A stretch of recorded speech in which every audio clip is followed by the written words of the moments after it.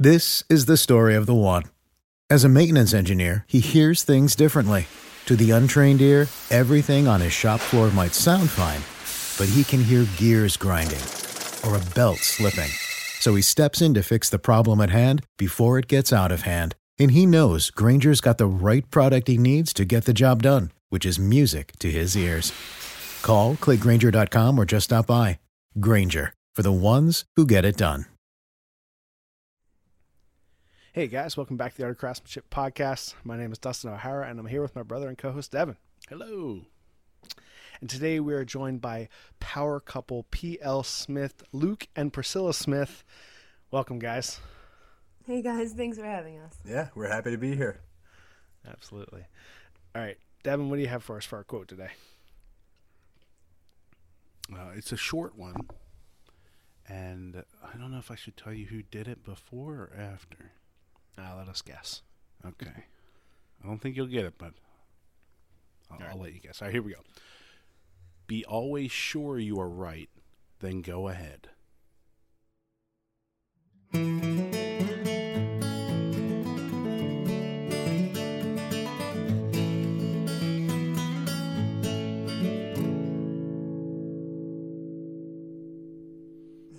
No guess.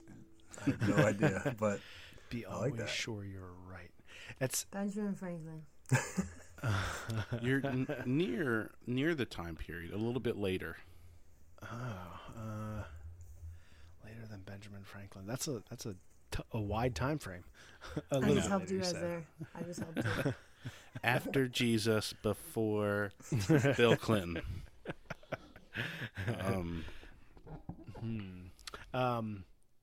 Yeah, I don't know. I don't have a guess.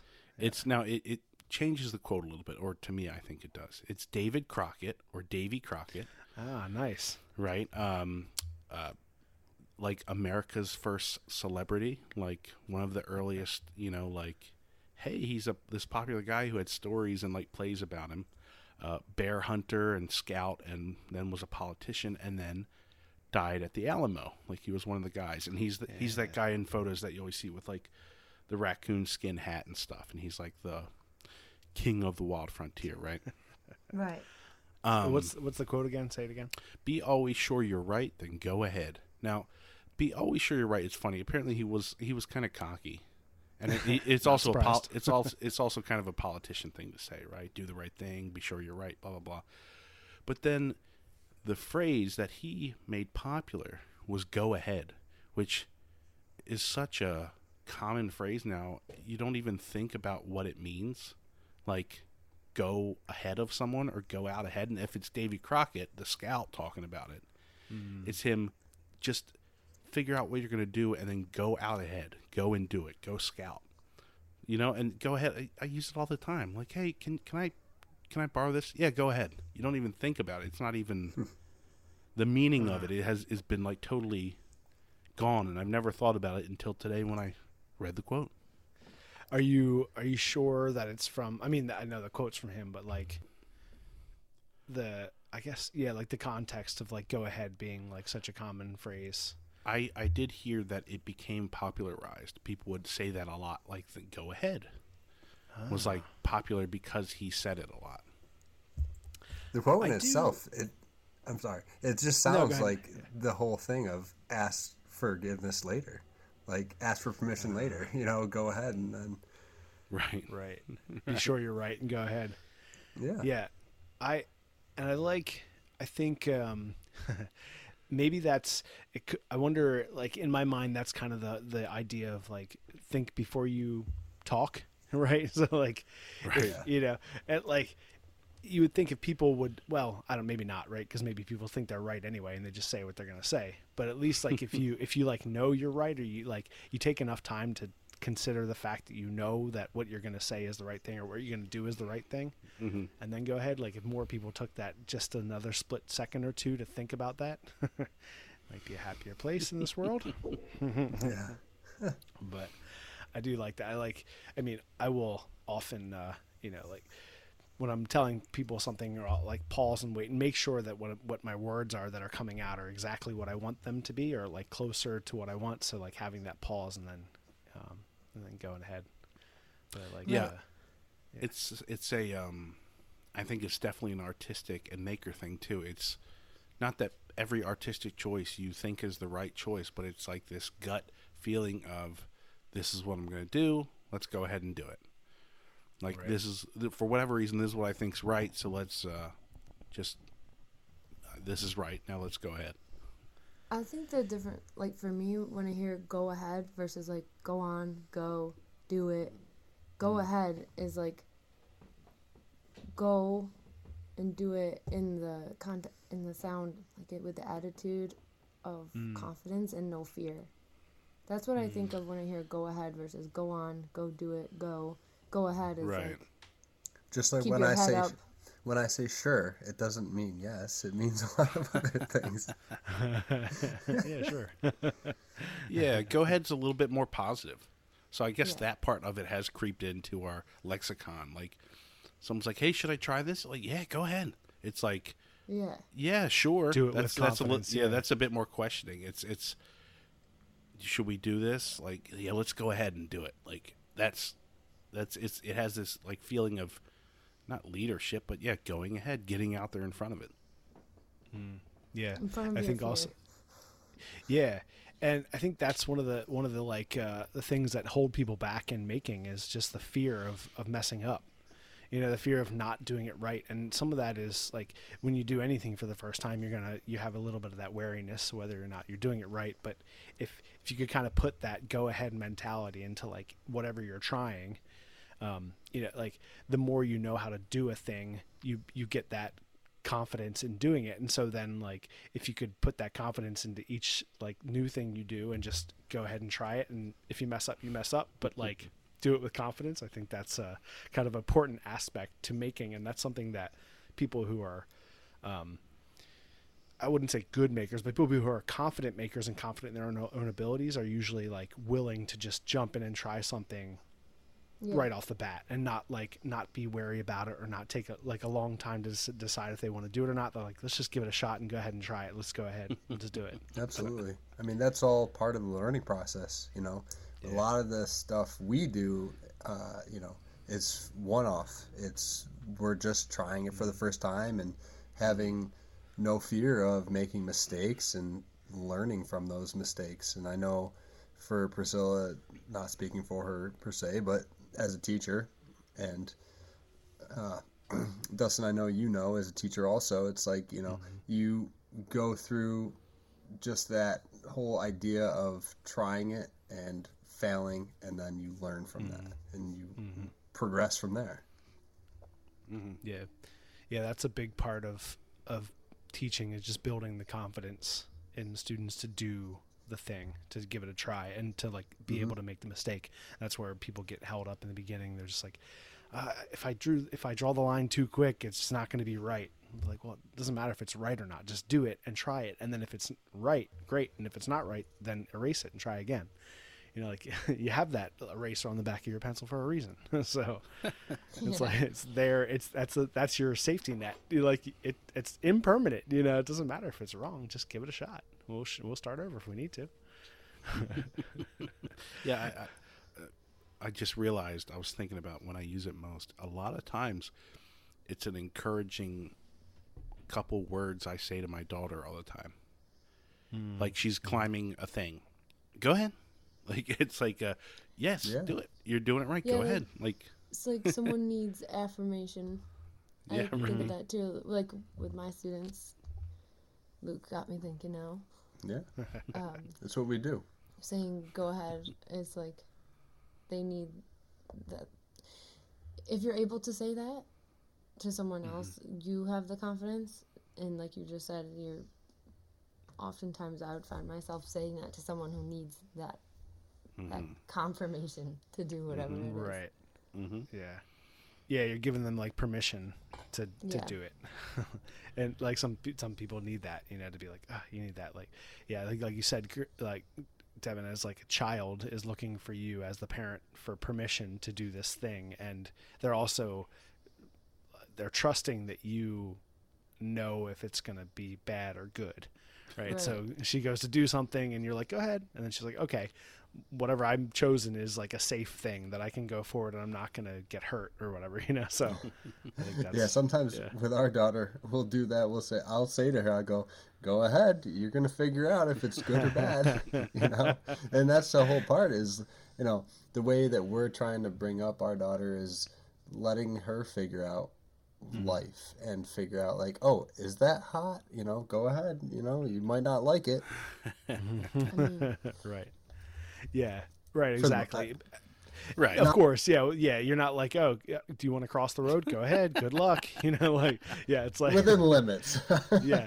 Can I run down this? Yeah. Can I run down this hill? Sure. Go ahead. You know, you might roll and, you know, fall in the grass, but you're not going to die, you know, like then maybe you figure it out. No. Yeah. I like that. You can try to drive the truck. Go ahead. Give it a shot. I do like that though. It's like, what happens if I do this thing? And you're like, go ahead. See what happens, you know? It's like, go ahead, try that thing. Yeah, like lead. Go ahead. Yeah. Try something. Yeah. Go forth. So I want to do a quick introduction. So we have Luke and Priscilla, Priscilla and Luke Smith. They are the creators of PL Smith, your guys' Instagram, which is your Instagram together, and then you also have And They Make, that Instagram channel, which is all about like celebrating other makers. And then you, last couple of years as well, have done Made for Makers, which is an awesome challenge, a month-long challenge for makers to post every day. And you do a really awesome job by giving everybody a prompt. So like it's, in my own personal experience, it's hard to post every day unless you unless you're creating content every day. Like if you're just, if what your content is your business, then to me it doesn't seem as hard. But like most people in the maker world, it's not our 100% business. We have other things that we do and other jobs. So finding time to post every day is sometimes pretty hard. And so Made for Makers gives us a way to do that and also create, you know, connects this larger community of makers together with other people they haven't met before. So super awesome. So thank you guys so much for joining us today and welcome. Yeah. Thank you. Yeah, thank you. I mean, Absolutely. Made for Makers in itself, it is a challenge, but, you know, that's said loosely because there are really, I want to say, I mean, there's no rules to it necessarily. Right. You can kind of take the idea of it and the prompts however you see fit is really what the heart of it is. And that's why, you know, there's other Instagram quote unquote challenges out there, of course, but with Made for Makers, the whole idea of it was to bring a community together, to network, to find people, to engage with each other. And, you know, we'll see people that are like, oh, we've missed days, or, you know, there's no reason to feel bad about it. Like us making it, and from the beginning, we missed days. You know, there's been a few days that today, for example, when we're recording this podcast is the 18th, and why did I is the quote, but we haven't done anything for that yet. So maybe we'll post something tomorrow, maybe not, but there is, you know, no pressure with the whole thing. It's funny that you say that because this year, I think after the 6th or 7th day, I like missed a day, and then it dawned on me that I didn't have to post every day. Like it's a challenge, like, you know, it's a good thing to aim for, and you guys gave us good prompts for every day to post. But really I was like, you know, Made for Makers is about the community. It's about connecting all these people together. So like if I miss a day, if I don't have a good thing to do for that day, then like that's okay. I can miss the day. And the next day you gave me another prompt. So I'll like do it on that day, you know? Or like if I then think of something a day late or something, just throw that in. I don't know, like in the past couple of years that I've done it, I've always been kind of like strict on myself. Like I want to try to post every day because I think it's like it helps to build, you know, like some type of algorithm, and it also just gets your name out there and starts to network. But then this year it's like something. It's funny you say that because I was like, I'm not as stressed about it this year. Although I still like the challenge. I want to try to do it every day, but I don't like. Yeah. I don't feel like I absolutely have to for some reason. Now he has your blessing that he doesn't have to. Well, he's done now. Not one more.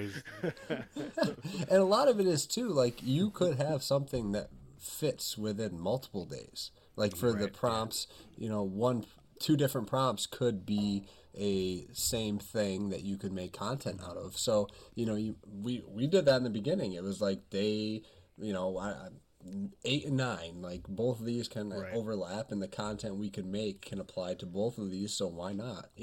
Or if you're someone that likes to batch content, I personally, I prefer to make things in advance so I have them ready to post, so I don't have to feel like that type of stress. And I'm bad at that. But if you, but if you're doing it on the fly, then you also get creative in a different way. But like if you do things in advance, so for example, we chose some of them. We're like, okay, we want to use this old content because it would be perfect for this, and we really want to share it for this prompt because we feel like it tells us better, who we are. But then for this other prompt, we just really want that one to be something new, so we can't really batch that because we're not going to be making that or recording that until like later this day or something like that. So I think that everybody does it a little different, and it's cool. It makes it more interesting and more fun sometimes when you are able to go ahead and take that pressure off yourself, because it is really stressful. We actually missed the first day because we were so stressed out.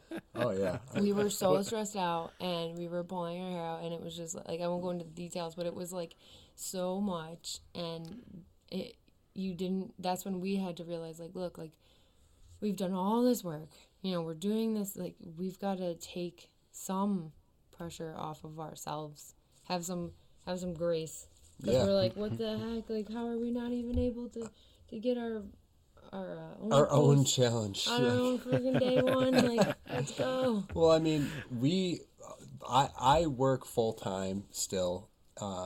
Priscilla now is full-time mom, which obviously in and of itself is a full-time job.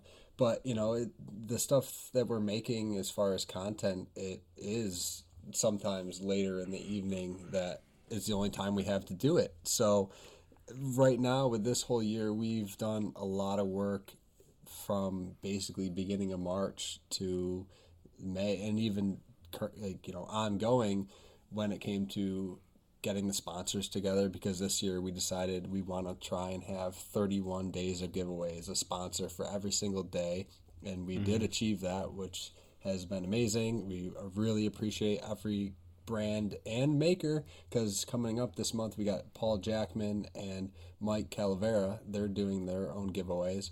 Nice. But it's just been a lot of coordination back and forth with them, and even for just setting up the giveaways and the way that we're running those and doing the winners, like, we have to figure it out each week. So it's like, when it comes to creating content for ourselves, it's like, all right, if we didn't plan it out beforehand, we're like, what are we doing tonight?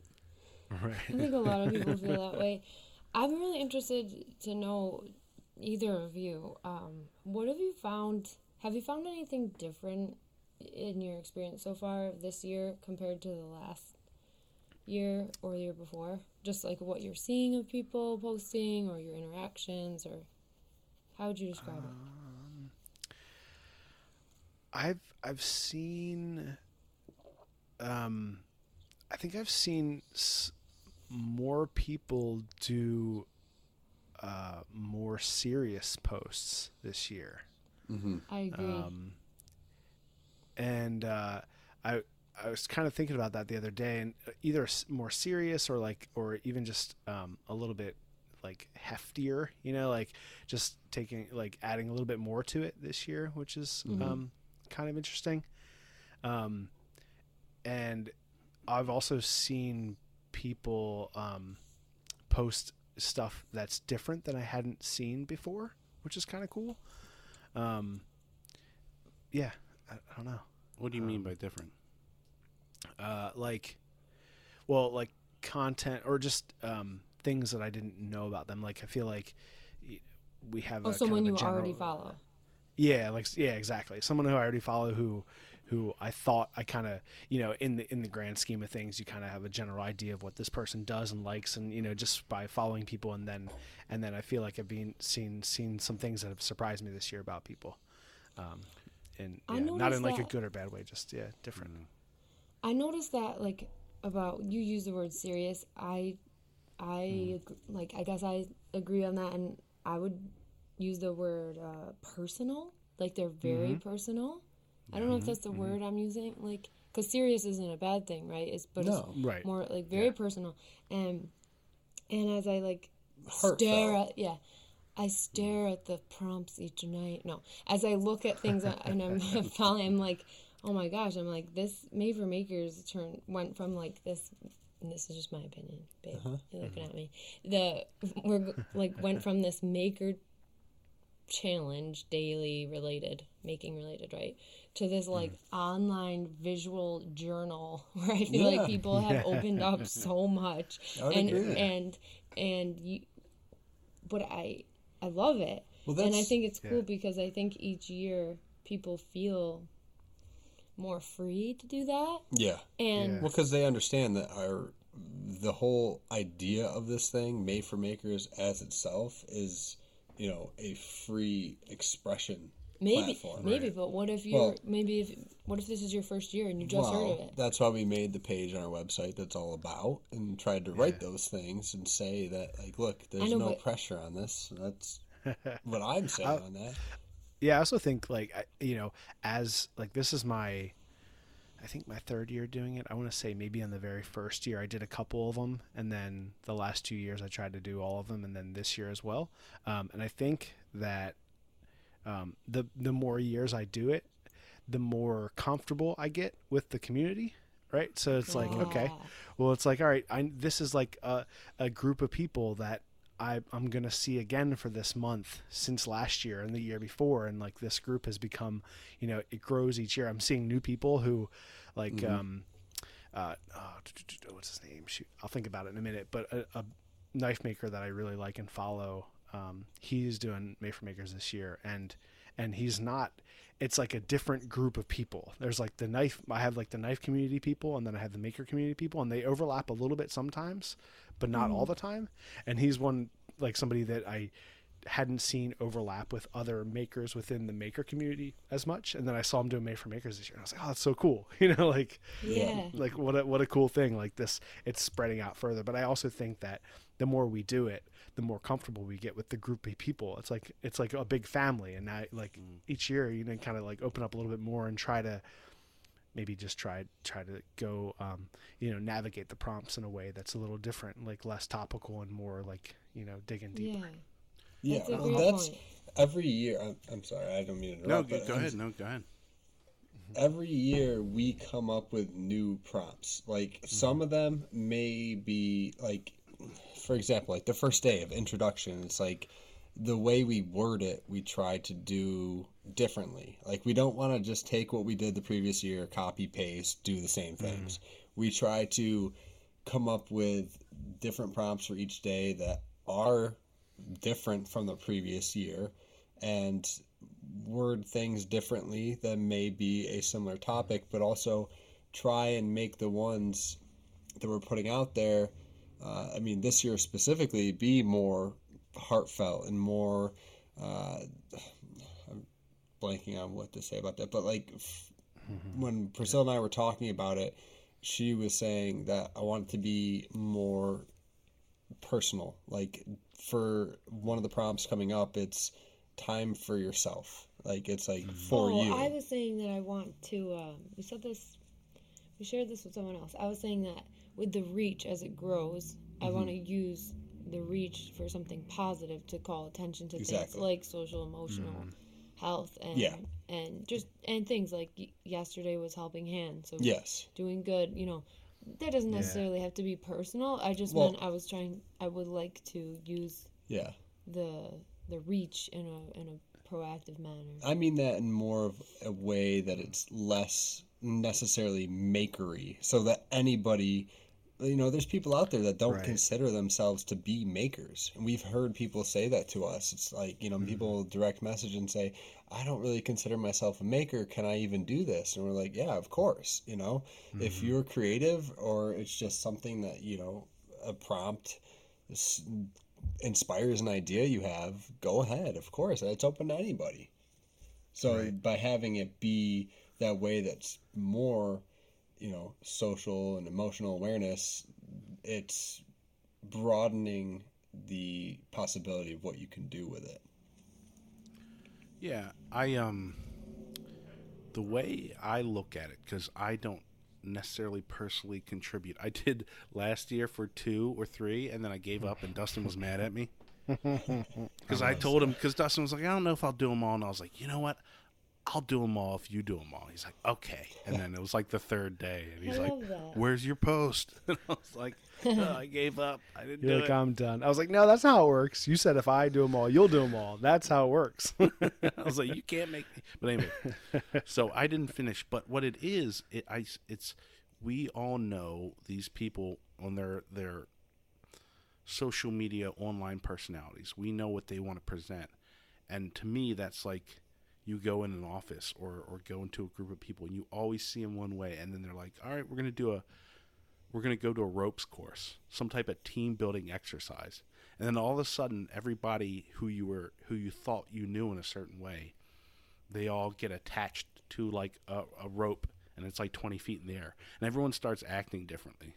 Right. And then you start, and even if you're not up on the rope, you're like looking up and you're seeing all these people do these different things. These, it doesn't have to be crazy, but you're putting people in different situations or asking them different questions. Right. And then even if you're not involved, you still get to be a part of it and enjoy watching people in a different light. Yeah. Beautifully put. Yeah. You want to take it on next year? Maybe, I don't know. I think I want to be on the ground looking up at the ropes. Still got 12 days left. You can do the second. That's true. He's like, I've never participated before, but you totally get it. Yeah. I mean, that's the beauty of it. It's like, you don't have to take part in it to understand it or see. Like, the website says even if you aren't actually doing it, you're still participating by like cheering each other's on. Exactly. Just see from the whole thing. I mean, the idea of Made for Makers started where we found that the hashtag Made for Makers had 0 posts in it. Nobody had ever used that hashtag before. Back in 2020 when it started, we saw that as an opportunity to be like, hey, let's create this and use this hashtag, encourage other people to use that hashtag so that everyone partaking in it shows up in that same space. So where if you go and look at the hashtag or follow the hashtag, you're finding these new people, and that still is the point of it. So if you go follow hashtag Made for Makers or hashtag Made for Makers 2023, you're gonna be able to see the people that are doing it, even if you don't have the time, because we get it. Everyone's busy. Everyone's got their own stuff going on in their lives. If you just follow it or, join in by liking people's stuff, that's being part of it. Yeah. Yeah, I agree. And I think, as you could be a contributor and you can also be someone who's inspired by it. Right. So, just following along and watching what other people are doing and seeing those prompts and it really getting a view into different people's lives as makers or, and then deeper in, it was making with kids. There's a lot of people talking about their kids and a lot of people about why we make, all those things are they're definitely prompts that can dive you in a little bit deeper into just the surf, a little bit below the surface, which is really nice. But yeah, it does, I find just looking around and looking at other people's work is really inspiring, oh, that's really cool. Or maybe I don't have an idea for a prompt. And so then I just see what other people have done. And then it starts to build my inspiration. I'm like, oh, that's cool. Oh yeah, that's cool. That's cool. That's cool. So exactly. Yeah. And when we started this in the beginning, we put it out there to the community and to the public, hey, do you guys have any ideas for prompts? We'll try and... We do that every year, Yeah, what I was going to say is this year too, we'll put it out there, let us know what you think. And the Making with Kids was suggested by our friend Logan Needham of Pillage Then Burn is his Instagram username. But he's a great guy, awesome maker out of Nevada. And he was the one that suggested that. And then someone else suggested making as a kid. Yeah. So we combine that. Yeah. So it's like, because we thought, not everybody has kids, of course. So to try and make this as inclusive as possible, to, that's always been the way that it's been structured, or way we've tried to put it out there, is each prompt is open to your own interpretation. You could take it as serious as possible, or you could make it as silly. Like we always say, like how the first year, everyday carry, EDC, was one of the prompts, but the post Priscilla and I put out there was her sitting on my shoulders, like pretending that I carry her every day. Like, so it's, you could be as serious as you want, or it's just take it as generic, or take it as broad as you would like. Right, and the prompts are open enough. You just give just enough to get a seed started, but not like, what is your favorite thing you've ever made? You leave it open ended, which is really nice. Yeah. Go ahead. I was gonna say, every year we've always had people either message us and question, like, what does this mean? Like, what do you mean by that? So this year we tried to take it to the next step, and on our website we made 2 pages dedicated to Made for Makers, and one being an about page that kind of explains everything about the challenge, but then the page that has the prompts. And when you scroll down that and you see each day, and it says what the prompt is, who the sponsor, what they're giving away, but there is a part on there that says, like, this was kind of our idea behind what this prompt means, like kind of trying to help people, give them a direction of what they could interpret it as if they're having trouble. Right. Yeah, all that, like you were saying, no wonder you guys were like, you have so much to do before it even starts, and I want to give you guys some love on that, because like all your stuff is super clean and super professional looking. Like everything you guys put out is really, really nice. Thank you. So that has to take so much time, because I know anyone can just jump on their phone and like use a filter and use something, but I know you guys are spending a lot of time on graphics and getting web pages up and getting like things to like, what's the thing, Priscilla, where it was, you're like, oh, you can use a calendar, and you like had everything laid out nice to help organize. Like that stuff takes so much time, and I appreciate it when people put that time into that stuff. Well, thank you. Thank you. So you talked a little bit about like coming up with the prompts. So are you guys just like, you just have a calendar and you just start writing stuff out, or you just like spitballing ideas and then how they come together? How does that work? When we come up with the prompts for the for the month, like the fun. Yeah. So we this year we made an Excel sheet, and I put down every single prompt that we had for the previous years, like in columns, and then I was just thinking of things like. Well, we first have the like golden ticket ones. So how it started the first year is like, these were the ones like people loved, and like we've done polls too. So the next year we keep those, but we reword them, we rename them. Some of them. So then then you see how those, and then we come up with new ones, right? And we even have them like color coded of funny, serious, open ended. Yeah. Anyone could relate to. Yeah, they're all, and then we also, once we have them, so we have like the good ones that are like the gold, right? Everybody wants, you should always bring back. New ones. Okay, say we have 31. Then we color code them by emotion. How hard does it tug at your heart? How serious is it? No. Yeah. And then the serious funny scale. Then we take the colors and then we sprinkle them throughout the month, so no funny ones are too close together or serious are too close together. Exactly. And I mean, when we were making this, we'll just spitball, like, I'll write down things that I think people could make posts on, or topics of things, and I know for this year we had a list of like 100 different prompts, and we'd say, okay, which ones are kind of similar that you could interpret them as being the same thing. Try to figure out which, if we want to keep that one, which wording works the best. So it's kind of just like a filtering, step by step whole process of finalizing what ones work best. And this year we've had feedback that a lot of people think these prompts are, some of the best ones that they've seen.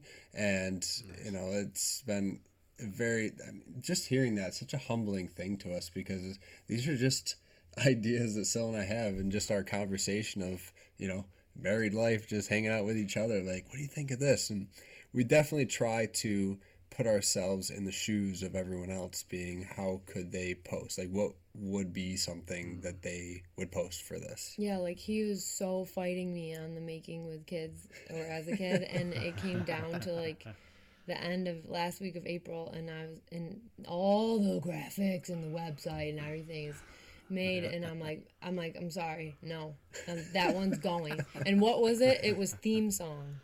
There was some, it was like we wanted to change. And I'm like, I'm sorry, that one's going. I'm keeping the Making with Kids. I'll write a whole novel on the website to explain how you can participate whether or not you have a child. This is true. It's like if you go to that, if you go click on that on the link, it literally there's a paragraphs, and it's like, if you don't have kids, if you ever had the opportunity to make with kids, how would you? What would you feel confident teaching? It's like no, and then I had. Keith Drennan of Blackthorn Concepts. I don't know if you guys know him or not, but we know Keith. Yep. We were messaging, and he was like, I don't know if I'm going to have anything for this day. And I was like asking questions. I was like, where did you get inspiration? Like, when was the first time you made something? Because you could interpret it as like, when I was a kid, when did I start making? That's what we say is open to interpretation. But as far as like all of the other prompts that we do brainstorm, it's like, combing through. And then there's still ideas for next year. Maybe ones that didn't make it can show up. But like I said before too, it's like we will reach out to the community and see what people think. The first year of this was really cool when it was so small. We had like a group of maybe 10, 12 people that like we went on Zoom calls with, and we're like, all right, let's like brainstorm. We call them the OGs. Yeah, the OGs. Nice. Because they seem to like surface. Like we see them, like it's almost like we only see them during May. They don't post that often, or they don't like pop. You know what I mean? Yeah.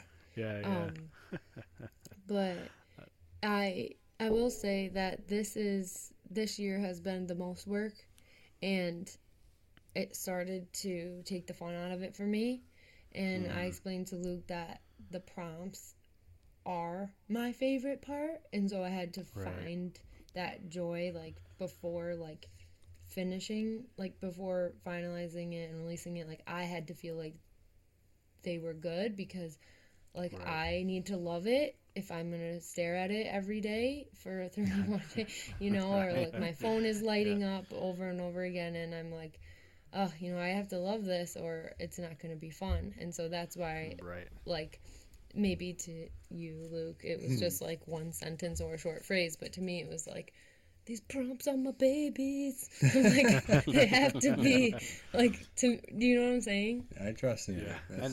And yeah, I mean, you guys are doing so much extra work. It's like a party at your house where it's great and you're happy everyone's over, but it's like you still got to answer questions and trash cans over there. Let me have your jacket. That's what you guys are doing. Yeah. You're the host. You're glad everybody's over, but you have the most work. And then that's when Luke was saying, when we were like, oh my God, like, put so much work into that post and it's not doing so well. Yeah. Oh well, or we didn't post that one yet, or I like know what I'm posting for the last day of the month, but I have no idea what I'm posting for this week or something like that. But he's like, he's always says, Priscilla, remember, it's for the community. It's for them. As long as they're enjoying themselves. As long as our guests at our party at our party are having fun. Yeah. I'll go take a nap. Yeah. I mean, that is what this has become. People will message us and be like, oh, are we supposed to tag you in these? I'm like, no, you don't have to do that at all. Like, so that's why we created And They Make. Yes. Yeah. I know I was actually that perfect transition. I was just thinking the same thing. wait, before we jump. This is going to come out tomorrow. So what is the prompt for Saturdays? So maybe some people like myself haven't jumped in this month. What's What's Saturday's prompt, if you guys can pull that up? Saturday is Game Changer. So, obviously, that can be taken as whatever. And for those of you listening, like we've said in the beginning, there's no time that's too late to jump in this. I mean, you could be in June and look back at this and take some of these prompts and post them, whatever you want to do. But Game Changer on our website, let me back up. On our website, plsmith.com/MFM prompts, or you can find it up at the top bar. Every single prompt for the month is listed out, and it shows who the sponsor is. But for May 20th, Game Changer, we have a description there that says, "Can you think of a tool or experience that took you and your work or business to the next level? When did it happen? How did it change your outlook or goals to the future?" That's one, I guess, little direction that we're trying to point you into what you could post. But whatever comes to your mind when you hear Game Changer, that's what you can post about. I like it. Dust, what's your Game Changer? Do a sneak preview of Saturday. Well, I was just thinking, so on Saturday, Devin and I and our brother Drew and our friend Guy will be on e-bikes doing a 40-mile bike camping trip for a single day. And so I was thinking for Game Changer, it could be just like the technology of battery power and how far it's come over the last couple of years and how far it's going and its positivity on the world. So I was like, perfect. We're doing e-bike trip, and could be a game changer. You gotta post a picture of that. There you go.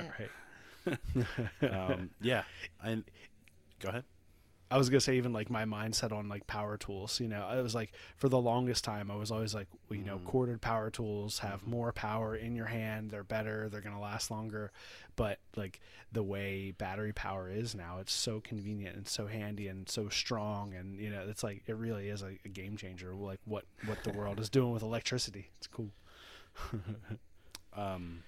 Yeah, I think equipment, I mean, that's the simple one, but like a great camera that we bought a couple years in with the channel, and then a really nice computer to edit our videos in 4K and export them in 4K. I just wanted that. I wanted it to constantly look the way it was going to end up looking as I edit. So a really nice computer, a really crazy expensive camera that patrons paid for.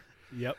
Like we saved up. Well, we just saved up our Patreon money for a couple of years and didn't know what to do about it. I was like, how about a really expensive camera? And then that's what we used it on. There you go. And perfect. Because that's what we always said and shouted out. Like, everything that people are giving back to us is going back into what we're doing just to make better content to give back out for free.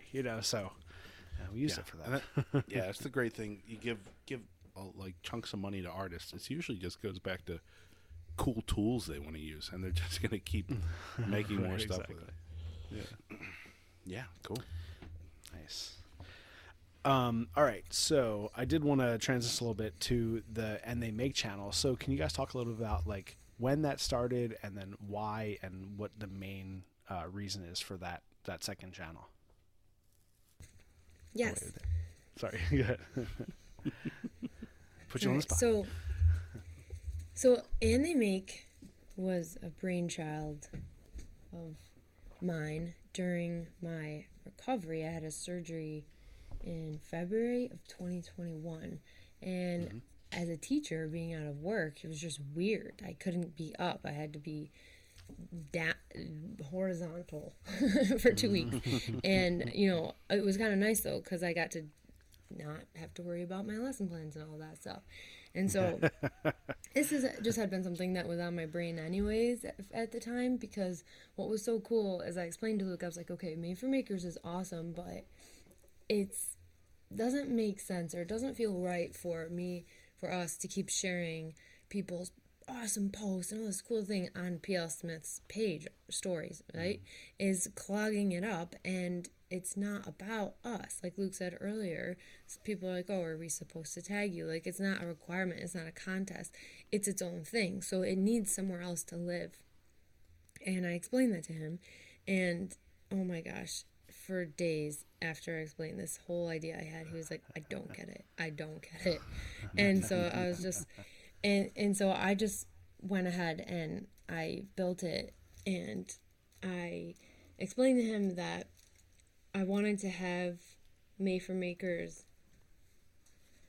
I love that analogy or metaphor you used of walking on a tightrope. Like, this is like experience of all the makers together doing this amazing exercise, brain exercise, together.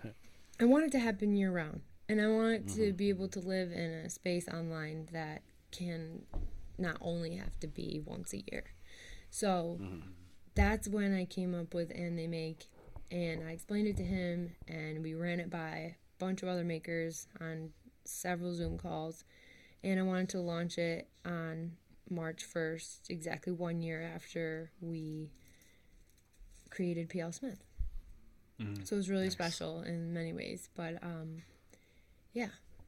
And so as a teacher, I also threw in, I wanted it to be a center for people to learn. And we have some really awesome people come on and teach a little formally some classes, and then informally little short demos. And it just became a beautiful thing. And for the following year, Made for Makers was able to live there, so we could post giveaways and put stories and share people's stuff all on there. So if you want to follow Made for Makers, you would go there. So at that point, there was nothing about Made for Makers on our website or it being attached to our name, so to speak. And They Make is the community, right? Because it's all, we've got our day jobs, right? We're engineers, we're teachers, we're parents, we're, all that, and we make. Yep. Yeah. Yeah, that's, I don't know, when you did a live stream, like a week ago or so, and you were just like kind of getting some feedback, how people were feeling, how people were doing that, Made for Makers and whatnot. And I popped on, I was listening, and the prompt for, I think the next day was And They Make. And I was like, I guess, based off of my understanding of your channel, it's like, that's a whole place to just highlight makers and just show, you highlight other people, it's like you have a channel in social media, which is very selfish. It's like all of us putting things out in the world and trying to get feedback and getting some like justification in a certain way. And that's, that's not a bad thing. That's artists in general. Artists are taking what's inside and they're putting it out on paper and giving it to the world to then give them some feedback on what they think about it or to experience that with that thing. Right. And so like, it was that whole channel is just like, it's very like, it's so selfless that it's like, it seems so out of place not out of place in a bad way, but like it has its own place that is not very common in the Instagram and social media worlds. And so I just want to like congratulate you guys on that, because it is such a unique thing. Like I had never seen anything like that when I first started seeing it come up, and it was like such a cool thing that you have this whole channel that's just about highlighting other people. And for a while, like I forget how I found it. Like maybe I saw that you posted about somebody who I follow, and because you tagged them, it popped up in my feed, and I didn't realize that And They Make was P.L. Smith. It was you guys right away, so it took a little while, and that too is like, that's like, congratulations, because I think that's in my mind, that's what you were going for, and I think it worked really well, and it's like, definitely, it's amazing. Yeah. It's just a page, like, again, like we say, Made for Makers is a event for networking and finding people within the community, or, people that are just creative. Like, the maker community is a thing that to some people, it may come across as intimidating. Like, they could say, oh, like, am I a member of this community? Am I good enough to be part of this community? Like, in the beginning, back in 2019, I didn't even know if I was a maker or not. I didn't know that I could call myself a maker. I didn't know if I had that stature or capability of saying, oh, like, I'm that level. Because to me, at that point, makers were the big dogs, like, the people that were the OGs of Instagram and YouTube. But we wanted And They Make to be this whole thing where you, no matter what you do, if you have any creativity or, just do something with your hands or whatever, or if it's not with your hands, if it's with a camera, if it's with the computer, like, to be able to showcase you and what you do so that other people that see this, that maybe say, oh, like that they're the top of the game makers, can find you, can see you and be like, wow, I never knew like that people even did that or whatever, or like that you did that, or I knew of you, but I didn't know you did that. Like, that's the coolest part. Right. Yeah. Yeah. And, I like you said, you'll see like everyone is it kind of puts everybody on the same playing field, right? You have these like beautiful black and white photographs of like people and what they do, and you highlight and you tell them about their, talks about their story and stuff. And you guys you invited us on to And They Make after Maker Camp last year, or maybe it was the year before, because I think we took a picture with the And They Make sign. Yeah. The first picture taken with the sign. We were like, yeah, we got the first picture. Thank you, Shaper Shaw. That was so cool. Yeah, right. Yeah, exactly. And that was cool. It was like really humbling and an honor, because I had seen all sorts of really cool makers. Like you see, like I'd seen some of like the big dogs of making, on And They Make, and then, to be able to it's a platform for everyone, that you can kind of start connect. And you guys are using what you have built up over the last several years to put back out in the world, right? To kind of build those connections, to bring more people together, which is absolutely super cool. Yeah. I mean, it is another thing that's time consuming. Like with And They Make, it's not a huge, well-known thing, I would say. Like, we're still in the beginning years of it. And what we have to do is we reach out to people and be like, hey, have you heard of And They Make? If you haven't, this is what it is. Would you like to be featured? Whereas it would be nice if people were to reach out and be like, hey, can I be featured on this? I mean, like, there's a form and people... Yeah. That's what I'm saying. There is a form, but maybe not a lot of people know of that. So we would love for people to reach out and say, hey, I'd love to be featured. Here's my picture. Here's my bio. And then we'll put them up there. Like, if you go on the page and click the link, y'all, it's right there. Well, I will tell you though, there are times that I'm like, Luke, have you been on And They Make lately? It's managing multiple Instagram accounts is that person, they're so cool. Haven't you seen? I'm like, yeah, I posted them on And They Make like 2 months ago. That's that person that we had. He's like, oh, that's that. Oh, I already asked him to be on it. Oops. Well, I will say, like, from the perspective of someone watching it from happening from the outside, it's it seems more appropriate to be invited than to invite yourself. Well, I mean, like I might. Yeah. No, that's good that you guys are saying that, because I think the more people understand that they can reach out and be like, hey, I love what you guys are doing. Could you put me up there? And if that's okay, right? That doesn't seem as like purely just letting you know from my perspective. That seems like it's not that it doesn't seem like it should work that way. But I'm glad that you guys are pushing it. That's it's not how we want it. So if anybody listens, right. It's not just anyone, because if you go on the website, the word says apply. Yeah, you're not guaranteed. I'm just trying to say, like, anybody listening to this, if you consider yourself a maker or creative in any way, check it out. Find on our website, plsmith.com, there is a form on there that you can fill out. Anybody is welcome to say, hey, I would like to be on there. Yeah. Right. Yeah. No, that's great. I think having that, like, putting that request out there. So anyone who's listening, if you're interested, head over to the website, send them this information about yourself, apply. You need that you need that army, like, we want you poster. Uncle Sam. Yeah, you need the Uncle Sam, like, we want you to join. I just remembered when this is funny. When I came up with the idea, this is exactly how I started it. When I told Luke about And They Make, I said, Luke, he's like, what's up? Is everything okay? No. I was like, I think I accidentally created another business. Yeah. He's like, what do you mean? I was like, come here, sit down. I think I created another business. That's what I said. Which is, it's its own thing, which is the point. But it was just funny. No, it is a lot of work. That was funny. Yeah, no, absolutely. Yeah. I was very skeptical at first about it, but I was, as a good husband should do, trust your wife. But I just, it's a lot of work to be the one reaching out to everybody and trying to line up all the people that do it. Whereas if people were reaching out to us and we had a lineup, like just a queue waiting there for us, it would be, It has its ebbs and flows. Yeah, no, for sure. Yeah, right. But reach out. If you want to be on there, we'd love to feature you. Yeah. And there's no cost.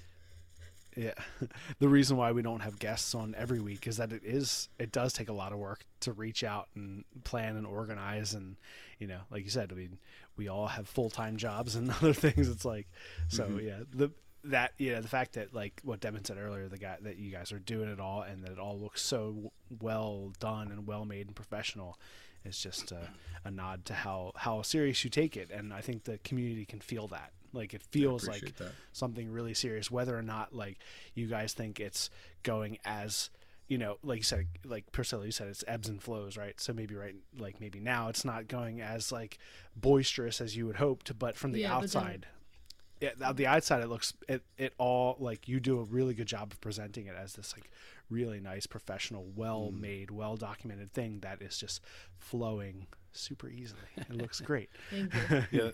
Yeah, we always, that's what we're always saying, like, a certain thing, like you said, you think it's going to get, like, this one's great, we did this one so well, we put so much work into it, and it doesn't get it. But the idea is you always should try to present the best version of whatever you're putting out there, because if you're lucky enough to get the eyes on it, then you have shown somebody something done really well.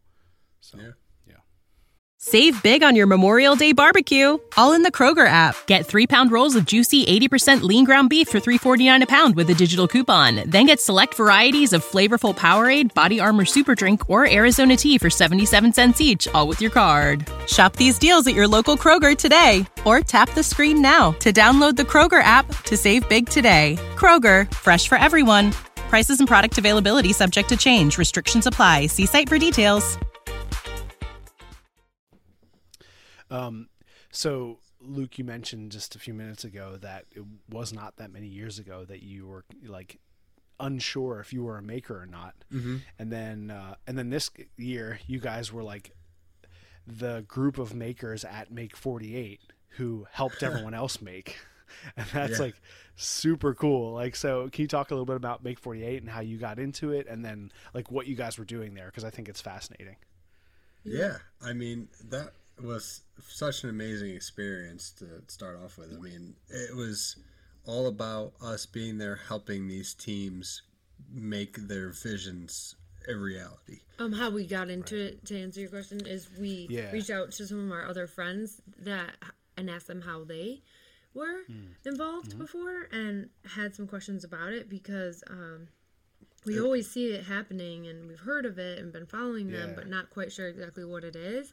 And so our friend Brandy Obey, she has gone a couple of times, and we learned by asking her that, some people go by being sponsored, and some people go just volunteering. Or just volunteer, and so she was sponsored by Lincoln this year, and Total Boat is there, and a few other brands you might know about, but we volunteered. So they were looking for tool techs, but we just really wanted to be involved. We wanted to help. We wanted to be a part of it. We weren't looking to get paid. We just really liked the idea of having 48 hours to come up with an idea that doesn't already exist. Watch people work with patent lawyers and discuss this innovative technology, and stay up till midnight, like you have no idea what you're about to make as a tool tech because the people haven't come up with their ideas yet. Yeah. And exactly. so you're just like, holy shit, like I'm like standing in the shop like looking around like I better know how to use that tool. Wait, which one? I'm like, what are we gonna have to make, right? I went from like sewing to having to like weld this grate. Like I can't give you more information. Basically the way the whole thing works is the teams on there, I mean, I didn't know this going into it. They're not allowed to use any power tools whatsoever. Like even a drill. Crazy. Like they can't use that. So the tool techs that are there is what we were. They're the ones that have to talk with them and say, all right, what is it that you want to do? Okay, I'll use this drill. Yeah, well, we have to make their prototypes. Yeah, exactly. Right. But it is their idea. Looks like, feels like. Right. Exactly. So it just was so cool to see, these kids in high school, and I don't know if there's not necessarily age range, but like we went to the one that was the nationals, which was all the regional winners went to, and it was mostly kids in high school to early young there college. There were some families. Yeah, but it was just so cool to see what they thought of and to brainstorm with them. Okay, how could we make this happen? Yeah, because we were like, how much are we allowed to help? Because it's so hard when you're like, I felt this way like all while we were doing that, we were also mentors for the Maker Collab. So it's like, how much are you allowed to participate? Like as far as offering your help, your ideas, your tools. And as the teacher, oh my gosh, I was like, my brain was just revving. Like I felt like when you're with your students and they have this idea for a project, that feeling, and you're just like, oh my God, yeah. But like the difference is I'm not supposed, it's their idea, but then we have to build it. So it's also like judges are going to be looking at their product that you're making for these people. And you want to make sure, you want to help them have a great chance at, and, you want to make their idea as best as you can, because it's literally in your hands. No pressure. I think what you're saying is like the constant struggle as a teacher to be there to help and to push and to teach, but also not to take over. Like I've said to Devin before and some of other guests, like, when I'm I'll give a prompt to my class, like, okay, we're gonna make this thing, and these are your constraints. Like, you got to do this, and it has to be this big, and it has to do this, and it has to have like these things inside. And in my head, I have hundreds of ideas already because I've already come up with the prompt. I've given it to them, and then so they start going, and I have they'll come up with an idea, and I've either I've already thought of that idea, or once they start coming, my brain's like you said, it's like going, and I have to rein back, and I have to be like, all right, well, what do you think? Where do you want to push this? And then I'll try to ask them the right questions to either push them in a direction, or if I see that they're going in a direction that I can see that's like fraught with danger, quote unquote, then I'll hint, be like, okay, well, if you do this, what if this thing happens, right? Like as a small example, I had my seniors this year were designing retail, like small retail pop-up shops to collaborate with our fashion seniors. And my one student was like, oh, it'd be really cool. I could have a second floor, and there can be a grill up there, and then I can have a whole glass floor so you can look down inside and you can see the store below. I was like, that's a cool idea, but what if a woman walks up there with a dress? And he's like, oh, I didn't think about that at all, so I want to help out occasionally, or, I'm like, oh, that's a cool idea. Or what if you do this? And, well, how do I get to the second, or maybe that, right? I want to have a second floor. I'm like, okay, well, do you have room in your store for a stairway? Not really. Or how are you going to get there? And, I've already seen in my head 20 different solutions, and just kind of encouraging them to get there in a way that, like you said, it doesn't feel like you're giving them the answer, but you also want to help them get to a good answer that's going to make them feel good about it. Right. So it's I always tell Luke enabling. that, I even had some art teachers like that who would say, do whatever you want, or free draw, or whatever. But I explained to him, I don't know, this was not too long ago, I explained to you that you can't, there are some students that need to be told what to do. Yeah. They have to. You have to be given something. And I would struggle with that in my early teaching years. I hated that idea. I didn't believe, I was like, you have to follow the child's lead. I mean, no. Here's the stuff. Make a spider. It's Halloween. That kind of like I've been in so many different. You get what I'm saying? I've been in so many different age levels and everything that they're doing. But you need the prompt, and that's why I think Made for Makers is helpful, because some people need prompts. Some people need the go ahead. Yeah, I mean that's kind of where Priscilla and I, from the beginning, when we made PL Smith, was us bringing our ideas together. Like, we wanted to make this Instagram account that was us together, or not even just Instagram, like have our own business, because we were helping businesses make their spaces at first, and that's when we decided, like, all right, let's make our own thing. It was help each other. And I have always been, I'm an engineer by trade, and I've always had an artistic side, but never really tapped into that.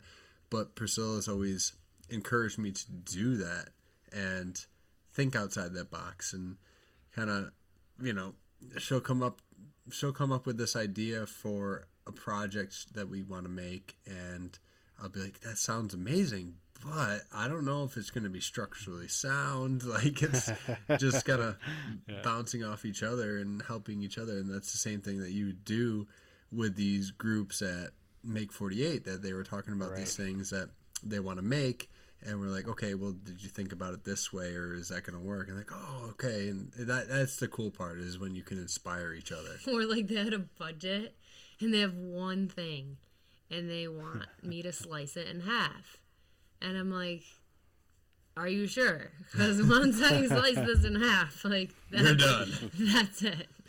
So commit to your I don't want to be in trouble after. You can't change your mind. Yeah.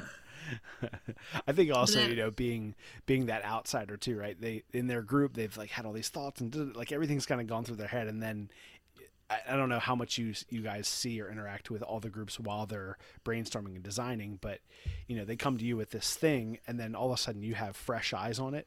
You know, so like you might ask the questions that they hadn't thought of in a while, or maybe they just like they thought of it at one point, but they glossed over because everyone else kind of glossed over it. And then you're like, oh, this is like the glaring, reflective, you know, big scratch in your knife that you didn't see because you haven't looked past it 1,000 times, right? That's what's great about Make 48 is they make sure they have a variety of tool techs who have experience in all different things. So you don't know what you're going to get when they present their ideas, so they like to make sure they have like a woodworker on hand, metalwork, like I said earlier, sewing.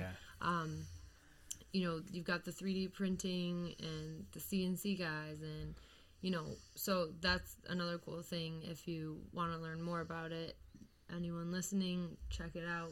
Make 48. That's what keeps it going. That's what makes it so exciting, and it's a non-for-profit. I mean, it's amazing. It's a great opportunity and all about education. Yeah, and they are aired on the Roku channel. The This Old House Maker channel is where their episodes are aired, and the future ones. Yeah, and the one we were on is going to be aired in October, but I'm not sure leading up to that which ones. But if you check out the This Old House Maker channel on Roku, you can find. Well, it's not on PBS anymore. It used to be. I just answered your question. Oh yeah. No, I love all those Roku channels because I have my Roku. I've like 6 months ago I discovered it, so I watch that. I watch This Old House channel. I think it's Places and Spaces where Grand Designs is on. You guys ever watch that? I haven't heard of Grand Designs. It started out as a British show, and they take building a house from the idea to the finish. So a lot of these episodes end up being like 4 or 5 years long, but it's great because they follow every step, and it's the host is just kind of an interesting architect guy, but they follow it. It's like, you'll know it's a good one when it's like May 2012. It's like when they start, and you're like, oh, here we go. This one's gonna be a mess. So it's like Make 48, awesome. but as long as it takes to build a house. As long as it takes, and they just visit once a year. So yeah, Roku, Spaces and Places. The other one is some other British show, but that one's really good. Yeah, I was looking at that to see where it would come out, because I'd seen a bunch of different things for Make 48 and hadn't really understood where it was happening. Like I knew, like to me it seemed like one of those things that happens like when you know about it, you can be part of this competition, like like science fairs, right? So you kind of get the sponsors from wherever and they do a thing, but it's not like broadcasted. But then you guys posted about it being on the Roku channel, this old house channel, which is really cool. So I'm excited to see that. So you said that you were at the nationals level. So is that the final, or is that is there a championship? Yeah, for that year. That? Nope, that's the final for that Gotcha. year. They started shooting for 2024. Nice. Yeah. Dang. What's their next event right after the one we did is at Kansas City School of the Blind, and they're starting all over for the next. Yeah. This is their next season. So we were season 6 national. So it's like from the season 6, all of the different teams that competed at their different regional areas, that the ones that won those ones came to this. That's awesome. It was a lot of fun. It was really cool. Do they have a big crew, a big TV crew? Yeah. Yeah, I mean, it's really awesome. They were actually a sponsor for Made for Makers this month. I don't know if you saw it. Yeah, they offered tickets to their season 7 nationals, which is in Little Rock, Arkansas. But nice. They have a TV crew that they hire out, and they come in there, and there's a bunch of people filming with their nice high quality cameras. And oh my god, this guy is so funny. He had this badge. I laughed every time it said, "Yes, this is heavy." It was a little he's carrying a boom mic and everything. Yeah. That's so God true. God bless them. Got that That's so funny. many times.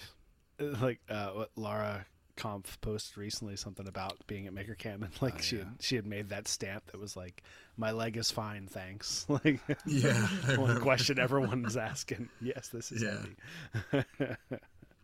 That's great. So what was I gonna say? I forget now. I don't know. I had a good question. It's gone. A real gem. How did you guys get involved with Maker Camp? Because I know there's something more there, right? Like you went to like a blacksmithing thing or something. I forget what it was, and you might have told us about it. But that's where we met you guys for the first time. Like I had already followed your channel and I knew about you through the community, and then we met you 2 years ago, I think, at Maker Camp. But how did you get involved with kind of helping out with that and being a part of that scene? Yeah, I mean, so that's kind of the story of how we kind of started as makers and where it got to the point where we consider ourselves makers. So the story goes, Priscilla knew that I was a big fan of Jimmy DiResta when I was in college. I had no background of any working with my hands with tools or anything from my family, but when I was in college, I would go on YouTube and I found Jimmy. And so she knew I was a big fan of his. And for a anniversary gift, it was our dating anniversary, she surprised me with the pass to go to one of the classes at Jimmy's house. Yeah, it puts a receipt in a card. Yeah. Not the receipt, but you're booking. Yeah, so that was that was a woodworking class, because that's all So our dating anniversary was January 21st. Yeah. And the class was in May. Yeah. Then the woodworking class at Jimmy's. And Well, the class was at the end of May, the weekend before our wedding weekend, which was pretty cool. Like, she was like, all right, I know it's this weekend, but that's all right. So when I went to that, I was just talking with Brett McAfee, who was Jimmy's shop assistant at the time, and he's a blacksmith. And I asked him about blacksmithing, because I've seen anvils and I've seen it, but I've never tried it. And I was like, oh, I'd love to try this. And he's like, all right, let's do a little demo. I'll give you a lesson when we're done with this stuff. And so he did that. And I was like, oh my God, this is so cool. Heating up metal in this where it's red hot and you hit it with a hammer and it moves. Like, that's so cool. So, absolutely. I came home and, we had our wedding, we got married, and over that summer, I was getting into metalworking more, so I'd follow different accounts on Instagram, and I showed her this one, Mount Phillip Metalworks, Chris Cash, who does a lot of artistic metalwork, and she kind of kept note of that in the back of her mind. So you just showed me one time. I just looked over your shoulder. I just looked at the handle, and I just wrote it down. So that was just. I messaged the guy. No, hang on. This is before that, even or after that, before she even said anything about this. So I told her about Maker Camp was happening that October because I followed Jimmy, and he was announcing that, and I was looking into it. I was like, oh, tickets, they're too expensive. I don't know if we can go to this. So, but I told her about it. And so, lo and behold, she's later on goes like, look, I got us tickets to this. We're going to this. So she got tickets. Wasn't that part of your wedding gift? No. This is way after. This is like in August of 2019. Because October 2019 was the first year Maker Camp was happened. The first Maker Camp. Yep. Yeah. So she said, I got us tickets. We're going to this. And I was pumped. Like, it was so cool just to go and see, like, what this is about and the different things that were happening there. But she, like she said, she kept Chris Cash's handle in mind, and she messaged him. First I messaged Jimmy. Hey, Jimmy, I'm Luke Smith's wife, Priscilla. I would like to surprise Luke with an anvil. He's really wanting to pursue blacksmithing. I was hoping you could point me in the right direction. I'm reading it off my phone, you guys. I was going to say, wow, what a memory. What is a good company brand to go with? Let me know when you get a chance. Thank you in advance. I look forward to meeting you at the Makers Fair. Makers Fair? Well, that's what existed before Makers Camp. Makers Fair. Right, yeah, Maker Fair, yeah. But that's what I wrote, and then he never answered me. I mean, he's a busy guy. But anyways. I don't know if I we went to you Maker that. Camp. No, you never did. We were there, and I booked a ticket to Maker Camp, but I still just thought it was this Maker Fair. I'll see you there. See you there. See you So Maker anyways, Town. I couldn't wait to tell him. It was supposed to be a surprise, and so I couldn't wait. So I knew I had to find another surprise. So I was like, that's when I messaged Mount Phillip Metalwork, and I was like, hi. I'm looking to buy an anvil, and he's like, who are you? He was like, what? That sounds like Chris. Sounds about right. Yeah, right. And then we're just like, yeah. I'm like, well, I'm Priscilla. This is from my personal, or my art account. I'm a fine artist, for those listening, painting, oil, traditional. And it's my maiden name, Priscilla. Palmieri is my last name. And I messaged him from that account, right? So I'm explaining who I am, and he's just like, all right, I got this. I happen to have this. I'll hook you up, and I'll bring it there. And I'm like, perfect. Nice. And so when we got there, I met up. I was like, trying to find this bald guy. And I'm like, who's going riding around? And I'm like, I don't know how to do this. Sick burn. Yeah. I'm like, I don't know what I'm doing, but I'm like, hi. Yeah. I'm Priscilla. Like, we're just making eye contact from afar. I'm like, how am I going to do this to be like, surprise Luke? How are we going to surprise Luke?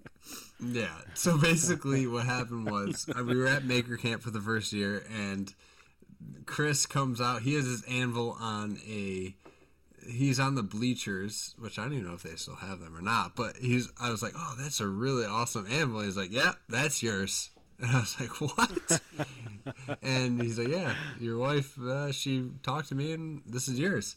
You're going home with this. So basically, from there, that's how we brought our anvil home. But when we were at the Maker Camp, it was like when we met Austin, and we just got talking with him, and Priscilla had her background in website design and just graphic design in general. So we became friends with Austin. She helped him out a lot with developing his website a little bit and doing graphics for the Maker Camp Instagram account. So we just got close with him. Well, no, it was when the COVID lockdown. Yeah, that's right. Yeah, that was the next part. Is when yep. After that, when Maker Camp was happening, they had demonstrators there. Austin had demonstrators lined up, and he was saying it's happening, but yeah, all the way up until like a month before, he was like, it's still happening. Yep. Yeah. And then New York State said, nope, no events are happening, and they knew that, hey, look, if we do something, it's gonna really screw us over. So a bunch of demonstrators started pulling out, and we're like, okay, how can we make this happen virtually? So that's when I put together, like, I helped Austin keep it alive by building like a virtual schedule where we decided the demonstrators would take over the Maker Camp Instagram and go live doing the same thing they were going to do. Yeah. So Scylla reached out to every person that was going to be a demonstrator there and set up a schedule, said, hey, at this time, you're going to go live. You're going to log into the Maker Camp Instagram account and do your live session and do your demo. And kind of facilitated that right for that year. And then the following year, it was kind of just more organizational help, more website maintenance, any kind of communication assistance that he needed.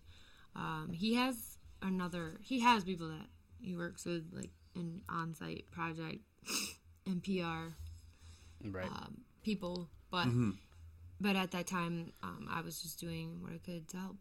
Yeah. So it just kind of,